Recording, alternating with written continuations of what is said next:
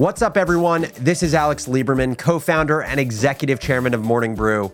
Welcome back to Founders Journal, where I give you, the business builder, the tools you need to think better in order to build better, whether that's building a business, a team, or a new product. I recently sat down with my good friend, fellow entrepreneur, and all-star investor, Cody Sanchez, and we tried out talking through 3 different topics that we thought would be exciting to the Founders Journal audience. Now, we're going to release those as 3 different episodes, and then we're going to ask you, the audience, to tell us which of those 3 you liked and why. This episode is part 3 of the series.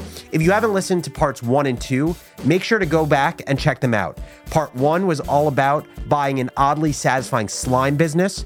Part 2 was Cody breaking down my mini golf empire that I am in the process of building. And today's episode is a conversation between me and Cody about the now dead checkout startup Fast. We break down what went wrong and what other business builders can learn from Fast's mistakes. Let's hop into it.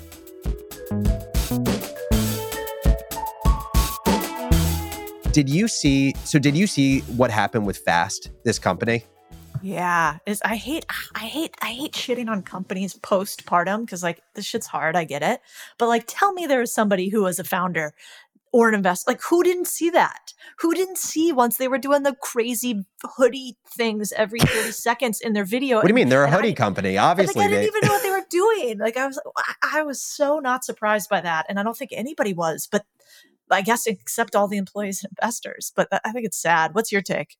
So I'm going to read you a few numbers about this business. And I guess this is kind of leading you because I know you have very specific opinions about VC-backed businesses. But and you can caveat as much as you want. But let me just describe the business. So for those who have not heard of Fast is a one-click checkout startup. So you've seen basically this grouping of companies that have been built in the last 5 to 6 years who effectively wanted to replicate the Amazon Buy Now button, which interestingly enough, that technology was created in 1999. The patent was up on it in 2017. So that's when people could actually start building, reverse engineering the technology that Amazon uses for their buy button. But the whole idea of what Fast does, Bolt is another company that does it who has had more success, is how do you add the one-click checkout to every other store on the internet that is not Amazon? So you go to Best Buy's website, how do you have one-click checkout on Best Buy since you're buying from Best Buy and not Amazon? And so for context, Fast was founded by this guy, Dom. Dom is a very polarizing character who is very active on Twitter. He had a former startup called Tow.com, which was quote unquote the Uber of towing. It also failed, and supposedly it failed as part of a multi-million-dollar billing dispute with his company and the Australian government over towing and impounding fees that led them to having to liquidate the business. Fast raised $20 million in March of 2020. This was their Series A. Raised $102 million as their Series B in November of 2020. Reportedly was at a $580 million valuation. And so the business raised $120 million, and they were basically burning $10 million a month while generating $50,000 in revenue a month. So the businesses in the last year did $600,000 in revenue, and they were burning $10 million a month. What is your reaction to that? And what are the biggest questions that come to your head when you hear some of these things? No, I think it's great. Let's invest in that company. Is Bolt like Ryan Breslow's company? Yeah, exactly. Bolt is Breslow's company. Similar business. So they've raised over $1 billion in funding. They most recently raised an $11 billion valuation. Wow. I believe we're going to have to fact check me on this. I believe they're doing $60 million a year ARR, so obviously way more significant than 600,000. But I believe they're effectively the same business, and they're going against some of the old guard, call it Stripe, who has built this technology internally within their business. And that's, by the way, that's the craziest part of this whole thing. In Fast's most recent round, the round was led by Stripe. And then right after this round, Stripe went and built the exact technology that Fast was and just uses their own technology. Wow, that's fascinating. Well, it's interesting because I have red flags on Bolts too, actually, just from what the founder does for that. I mean, Ryan, sorry, I don't know you. You're probably awesome, and I'm probably totally wrong.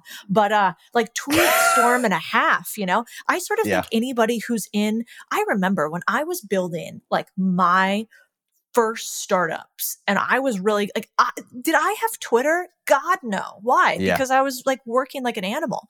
And so any founder that has the time to put together tweet threads that are like have hooks and 57 caveats to them and images, I'm like an immediate no.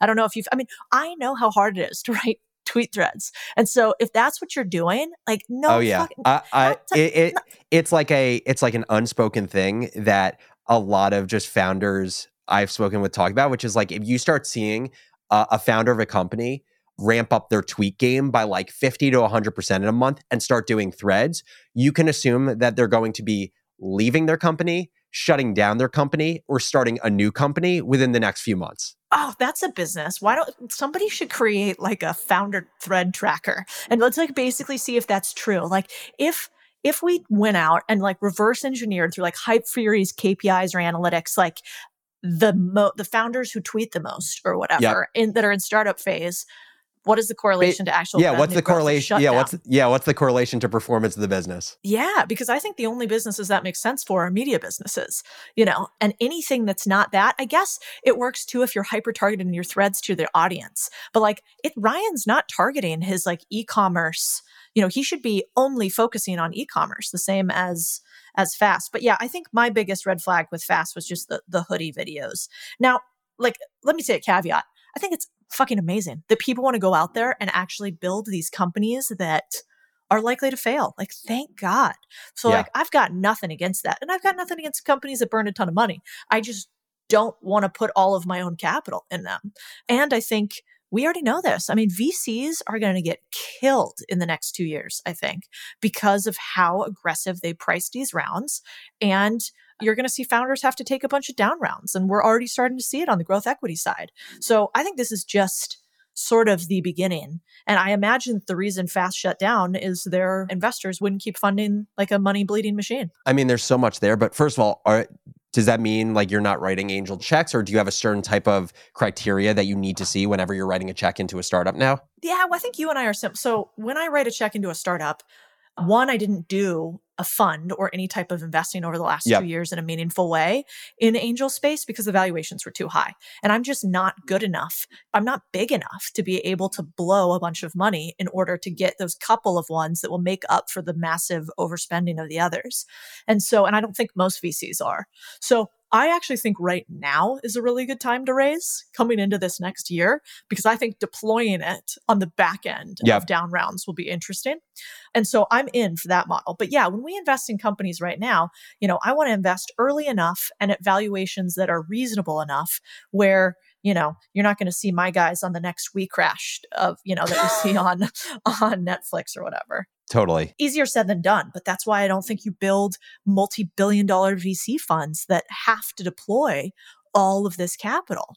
Instead, do it small and nimbly. Yeah, I think it's so interesting because to your point, I give founders who kind of take these big swings so much credit because if I'm being honest about myself, like at least where I am in my life, I don't know if I would have the risk tolerance to go and run a business that has not yet found product market fit and is spending $10 million a month burning money. Like I actually don't think I would have I wouldn't have the head to be able to do that and go to sleep at night. And it makes sense. Like Dom is a thrill seeker. The guy has done like marketing videos, racing cars and jumping out of planes with the Fast logo on it. So it makes sense given what his MO is. But yeah, to me, this is also why when people say to me, oh yeah, you took so much risk starting Morning Brew. It's like, yeah, maybe. But one, I was very privileged where I had the opportunity to go start a business and have a cushion. But also, we already had 30,000 readers. We knew that there was going to be some opportunity to monetize. We didn't know what it was. That is very different than going out and raising a $20 million Series A, burning millions of dollars a month, and still not finding product market fit. Yeah, I agree. Yeah, I have nothing but love for people who do this. I just think the real founders, they don't have all this noise around them. You see a lot of the very tech-enabled founders, like they're they're under the radar. Yeah, they're not doing all of this marketing shenanigans. And I love marketing. It's my favorite thing. But if your company is just marketing, I think you'll fail. And if your company doesn't have enough marketing, I think you'll fail. So we got a Goldilocks. sort of situation there. Yeah. I mean, I think that's the thing I always have to remind myself, because I sometimes have a unhealthy relationship with Twitter, is like when you're when you're on Twitter, when you're doom scrolling Twitter, it feels like your entire world. But at the end of the day, it is such a small piece of all of society. Like I'm just pointing the finger at myself, need to lift my head up sometimes. Yeah, totally. I just bought a shirt that says nobody cares because I love that. I need to remind myself of it, because I don't think anybody actually cares. Nobody actually pays attention to anything we're doing at a, massive No one scale. gives a shit. No. They're too busy worrying about their own shit. Yeah, or worrying about that other people care about them. Totally. And so I think it's, and it all lasts 20 seconds. I was actually with a couple people that are like big YouTubers last night, and they were talking about this girl, Rachel Hollis. I don't really know the story, but I guess she got canceled. Oh, yeah. Something or other. And anyway, and so they were saying, does Rachel care? How's she doing? What's going on? And they were like, oh yeah, no, she doesn't care. She's hanging on the beach. She's made millions of bucks, and, she's moving right along. And so I sort of, I think nobody really cares about any of this. Yeah, I totally agree. So that was part 3 of my conversation with my good friend, Cody Sanchez. As you can probably tell, things at Fast were a shit show, but for all of us, it's an amazing case study and things we can learn from a failed business. Now, I'd love to hear from you. What are other failed startups or companies that fascinate you, that you want to learn more about, that potentially Cody and I talk about it in an upcoming episode? Shoot an email to alex@morningbrew.com, and that might just be our next business autopsy. Lastly, we want to send out a survey to get more feedback from you all, so please subscribe to our show newsletter at foundersjournal.morningbrew.com and get your chance to weigh in on the future of this show. As always, thank you so much for listening, and we'll catch you next episode.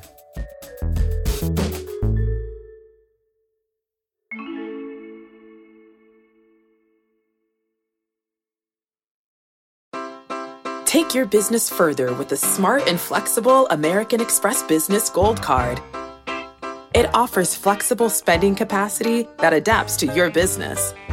You can also earn up to $395 in annual statement credits on eligible purchases at select business merchants. That's the powerful backing of American Express. Terms apply. Learn more at americanexpress.com/businessgoldcard.